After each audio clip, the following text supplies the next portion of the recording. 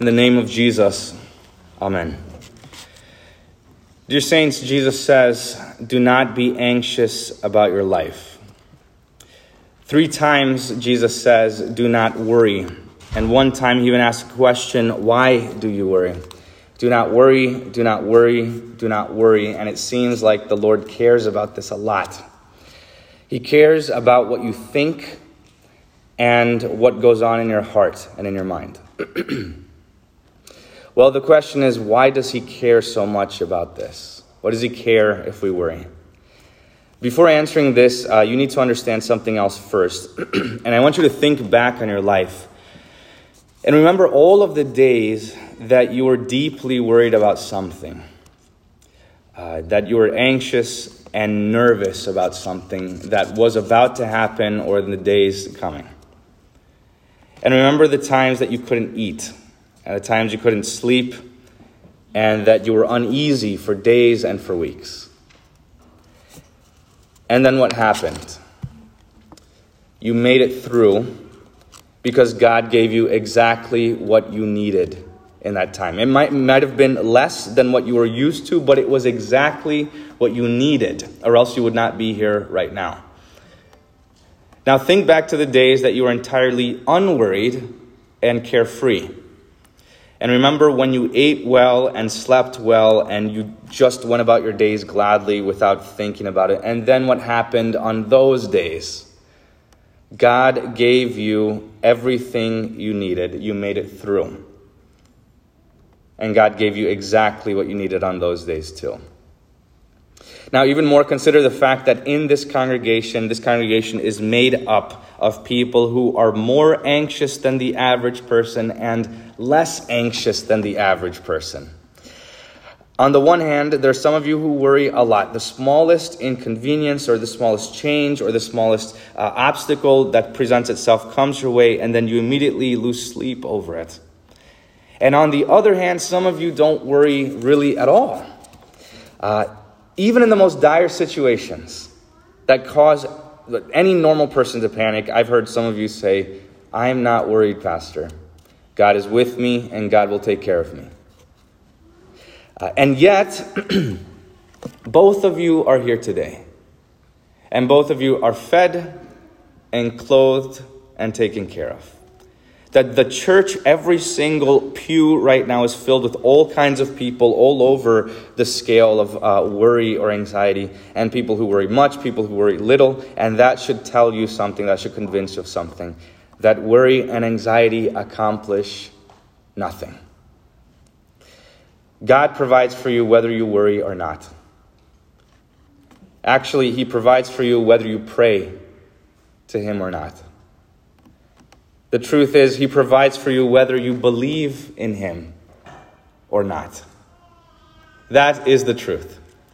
Matthew chapter 5:45, Jesus says, God makes his sun rise on the evil and on the good. He sends rain on the just and on the unjust. Psalm 145 says, the eyes of all look to you, O Lord, and you give them their food at the proper time.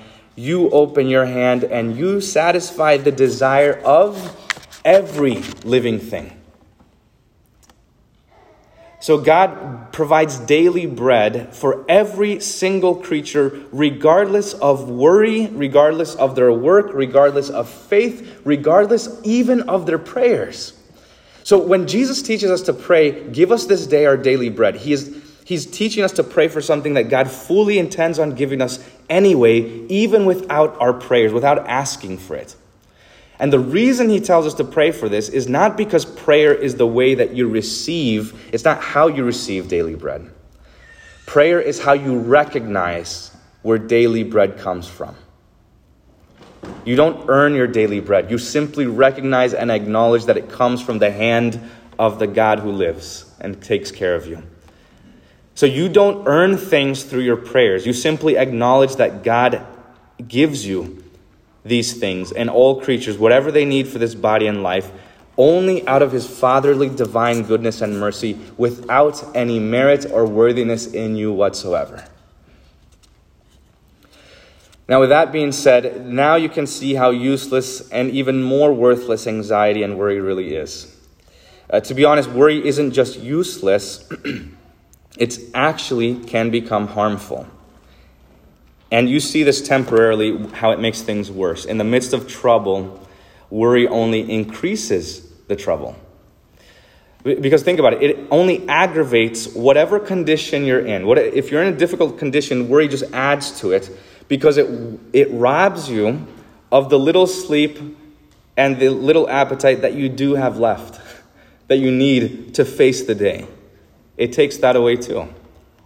So anxiety ends up adding nothing to our physical or mental or spiritual well-being.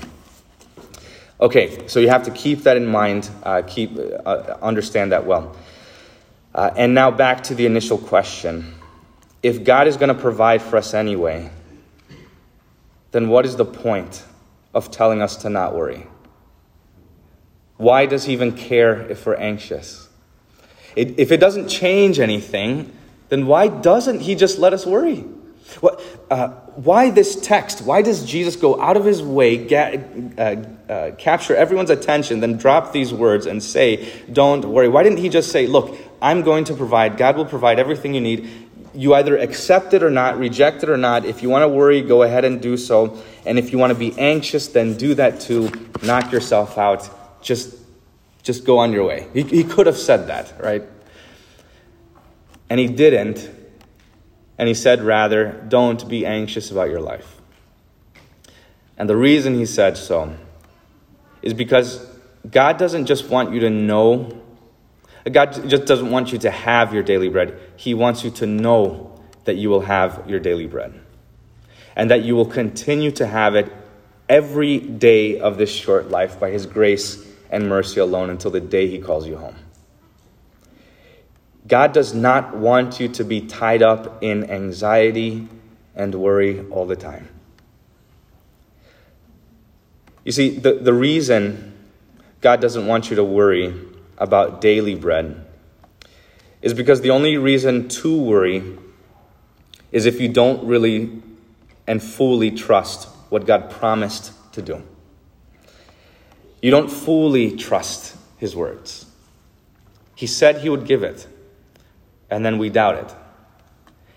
And here's the problem. When you worry about your life, it damages your confidence in God. Because if the devil can get you to worry about something as little as bread, then he can get you to worry about something much greater, namely your salvation. If he can shake your confidence in God and get you to doubt that he will provide what you need for this life, then he can shake your confidence in what God says about eternal life, about the forgiveness of sins. And so in opposition to this, Jesus says, don't worry, be anxious about nothing. Nothing. That includes everything. Nothing. Now, the God who rules heaven and earth gave his life for you. He bled out for you and forgives you your sins. He purchased you, a lost and condemned creature, not with gold or silver, but with his holy and precious blood, with his innocent suffering and death, that you may be his own and live under his kingdom. God feeds you day in and day out. He clothes you with righteousness. He gives you everything you need to enter the kingdom of heaven. He promised it. He gave his life to make it certain and sure, and that is true. And God not only gives you everything you need for the life to come, but he gives you everything you need for this life also. Every single day of this life until your final day, until that eternal day. Okay, now with all that being said, every year when we consider this text after the service, without fail, somebody will say, I know, we're not supposed to worry, but how? You didn't say how to do that. You just said, don't worry. How do we not worry? It's natural. I don't even think about it. It just comes up and I'm worrying. So, okay, fair enough. I get it because I worry too. It does come naturally. And that doesn't mean it's okay. It just means that we're prone to doubting God. That's what it means. So, but nevertheless, Jesus gives us practical advice on how to combat this worry, on how to fight against worry. And from what I can see, he gives us 3 things to do in the text. And the first one is this. He says, look at the birds of the air. That is the first thing. Now, I can't explain it any better than Jesus does. And just pay attention to how he says it. He says, Look at the birds of the air. They neither sow nor reap nor gather into barns, and yet your heavenly Father feeds them. Are you not of more value than they? And why are you anxious about clothing? Consider the lilies of the field, how they grow. They neither toil nor spin, and yet I tell you, even Solomon in all his glory was not arrayed like one of these. But if God so clothes the grass of the field, which today is alive and tomorrow is thrown into the oven, will he not much more clothe you, you of little faith? Therefore don't be anxious, saying, what shall we eat, what shall we drink, or what shall we wear? In other words, God takes care of the flowers and the birds that you and I barely notice anymore. He provides for everything that they need. So do you seriously believe that God will take care of these small, insignificant, and invaluable things, but that he somehow will not take care of you? A creature that he purchased with his own blood. Jesus teaches us to sit at the feet of birds and flowers and to learn from them. Look, these helpless little sparrows trust God to provide, but you and I worry. Luther says that Luther has this quote. He says, Jesus makes the birds our schoolmasters, our teachers, and our preachers, so that we have as many teachers and preachers as there are birds in the sky. If the birds and the flowers and all creatures of the world trust God to sustain them, then how much more should we trust him? In fact, every time we see a creature in creation, we should immediately be reminded and hear these words from Jesus when he says, don't be anxious. Consider the lilies of the field. Look at the birds. God takes care of you even while you're sleeping. If you're fed and clothed by your worry, if your worry actually was the thing clothing you and bringing food to your table, then all of us would have died in infancy, right? And yet, when we were infants, we didn't worry. We didn't even know what it was. We weren't anxious or afraid of anything. God gave you everything you needed without your work. You couldn't lift a finger. You couldn't move your head. You could barely keep your eyes open. And God provided everything you needed. And he provided things for you even before you knew how to be anxious. And he gives you far more than all your worries could ever accomplish. So, that is the first thing to do to help you to stop worrying, is to look at creation. Look at the birds of the air. Consider the flowers of the field. Now, the second thing he says is this.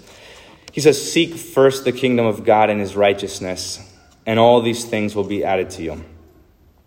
Now, what he's not saying here, he's not saying, don't worry about these things, worry about this greater thing. Don't worry about your bread, worry about trying to get into the kingdom of heaven and then live in such a way that you can earn your way to heaven. That is not what he says. He doesn't say, seek first the kingdom of God and your righteousness. He says, seek first the kingdom of God and his righteousness. He directs you to the righteousness of the gospel that is yours through faith. And I'll say it plainly. When he says, seek first the kingdom of God, in plain words, it means go to church. That's what it means. It means go to where the kingdom of God and his righteousness is preached day in and day out. Seek that first. Make that your priority. Make the gospel the thing you thirst and hunger for more than your clothing and your food and your drink. And now that you know that your anxiety is useless, why not just give it up and then instead focus on the kingdom of God? Why not focus on the word instead of your worry? In a Gallup poll and a healthcare survey for last year, for 2020, when we had so much chaos going on, there were riots, buildings burning to the ground, fraud, lockdowns, lies, panic, and so on. Every single demographic, male, female, adults, children, black, white, upper, middle, lower class, all across the board, every single demographic reported a decline in mental health, except for one. And that was those who went to church every week through it all. That was it. they saw not just no change, they actually saw an increase in mental health, which means they were less anxious and worried and afraid. And those who did not go had a greater anxiety and a fear. The way we combat our anxiety is by seeking first the kingdom of God. And the way we seek first the kingdom of God is by listening to the word. And the place we hear the word is in church. So don't put anything above it. Don't let the government or fear for your life or your own safety or health keep you away from Jesus. Seek him first, and everything else will be added. And the third thing, finally, that Jesus tells us to do is this.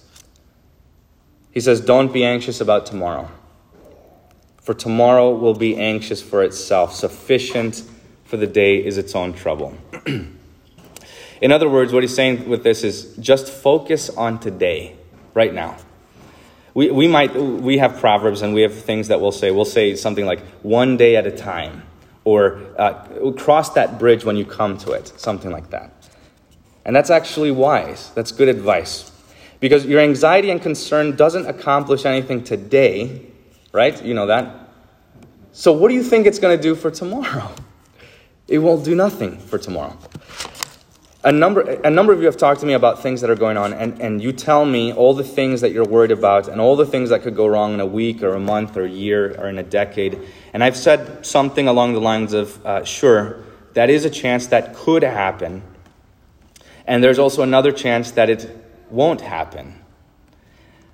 So don't borrow trouble from tomorrow. If that is not the trouble you're facing right now, don't borrow the trouble and start worrying about that yet. You have enough to take care of for today. The majority of the things you worry about don't happen. So why waste time and energy thinking about it? Now, in fact, what we should do is just pray, get done what you need to get done, and then deal with tomorrow. But deal with today. That worry is in vain. It doesn't add anything to tomorrow. It only takes away peace from today. Now, along these lines, even further, I've heard people say, I don't think I'd ever have the strength to go through this or that situation. So they'll see someone else in the congregation or in the world, and they'll say, that person is going through this certain turmoil and trouble. I don't think I could ever be in that spot and survive.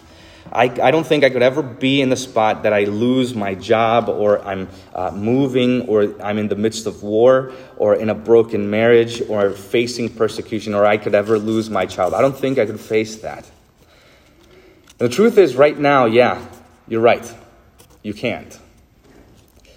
You don't have that strength right now. But when the day comes, you will. Because God will give you strength to face it. If he brings you to it, then he will bring you through it. Every single day has its own unique troubles, and yet every single day God gives you a unique strength to bear them. Lamentations 3 says, "It is because of the Lord's mercies that we are not consumed. Because his mercy never comes to an end. They are new every morning. Great is your faithfulness, O Lord." Every morning the Lord gives you more mercy than you have troubles. He gives you more strength to bear the cross that he has laid upon your back, to carry it joyfully. And he will be your strength, and he will carry you through it. Now, as I get ready to close, I have to say this. I want you all to treasure these words in your heart. Maybe you're anxious about something now, maybe you're not. Whatever the case, take it to heart. Read these words often if you have to.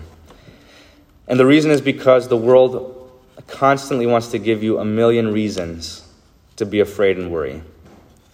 24 hours a day and 7 days a week, you hear bad news, something to cause you anxiety and worry. I know that our government has turned against us, that the president has overstepped his bounds long ago, that even now they're imposing increasingly more and more tyrannical mandates that damage freedom and conscience and jobs and livelihood. I know we may be on the brink of war. I know we may see our economy crash and burn. I know we may be out of a building soon and at the mercy and timing of those who could build one. I know there are 1,000 things left and right that are about to go down. But God's word cuts through all of the noise and tells you here today clearly, don't be anxious and don't worry. And those words are true. So keep doing the things that God gave you to do. Concern yourself with right now, today, with your wife, with your children, with your family. I know you may say, look, I worry about me, but it's my kids I'm worried about. Don't worry about them either, because the same God who takes care of you takes care of them, with or without you. The same God will take care of them. So work and don't worry. Look out into the world when you get anxious. See God's creation, how lovingly and graciously he takes care of it. Keep seeking first the kingdom of God. Keep coming to church, and don't worry about tomorrow. Just focus on today, one day at a time. Be anxious about nothing because God loves you. He considers you more precious and valuable to him than the whole world. And he holds you to be more valuable to him than the blood in his own veins. And he loves your life more than he loved his. The same God who took on flesh and poured out his soul on the cross is the same one who created you, who knit you together in your mother's womb, who helped you when you couldn't even ask for help. And he has provided for you everything you need for this body and life day in and day out. And he does it every single day. He will be with you this day and tomorrow and the next day and the next day and the next day until your last day, when he will call you home. So don't be anxious about your life. Amen. The peace of God which surpasses all understanding guards your hearts and your minds in Christ Jesus our Lord. Amen.